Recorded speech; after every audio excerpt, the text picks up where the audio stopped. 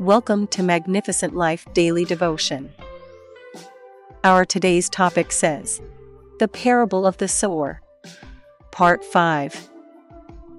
Our Bible verse of the day is from Matthew 13 verse 8, which says, Still other seeds fell on fertile soil, and they produced a crop that was 30, 60, and even 100 times as much as had been planted.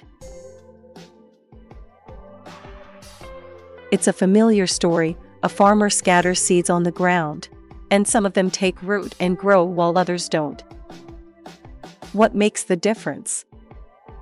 The seed that falls on good soil and produces a large harvest is a metaphor for how people succeed in life. The parable of the sower teaches that success depends on being attentive and reflective. Seeds that fall on fertile ground will grow if they get enough water and sunlight. This analogy also applies to people. The seed on good soil refers to those who are faithful, humble-minded, caring, and perseverant. For every seed to grow to its potential, you must faithfully plant it.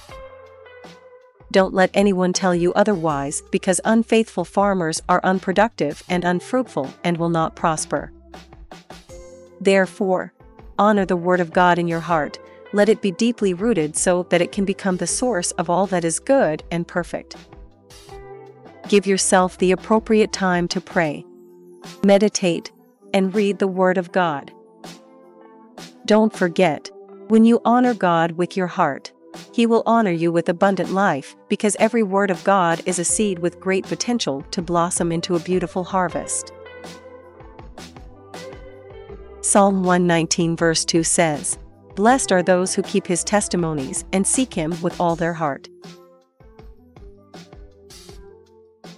Brethren, hold on to Jesus. Keep your eyes on the prize, and never give up hope for a better future. If you want something, all you need is a bit of faith and determination. Allow humility and perseverance to guide you through life. Humility is a virtue that gives you the joy of believing in what you have been given. When you are not humble enough, you will not have a strong desire to believe in that little seed that God places inside you that can grow into a beautiful garden. Be humble and thankful for everything you have, even if it means giving up some things. Don't let anything stop you from living your life as God's plan for you. Remember, taking care of the little seed you have planted in your heart is important. Nurture it with love and gratitude, and be patient as it grows. You will be rewarded with a beautiful garden of happiness that will bloom for years to come. Amen.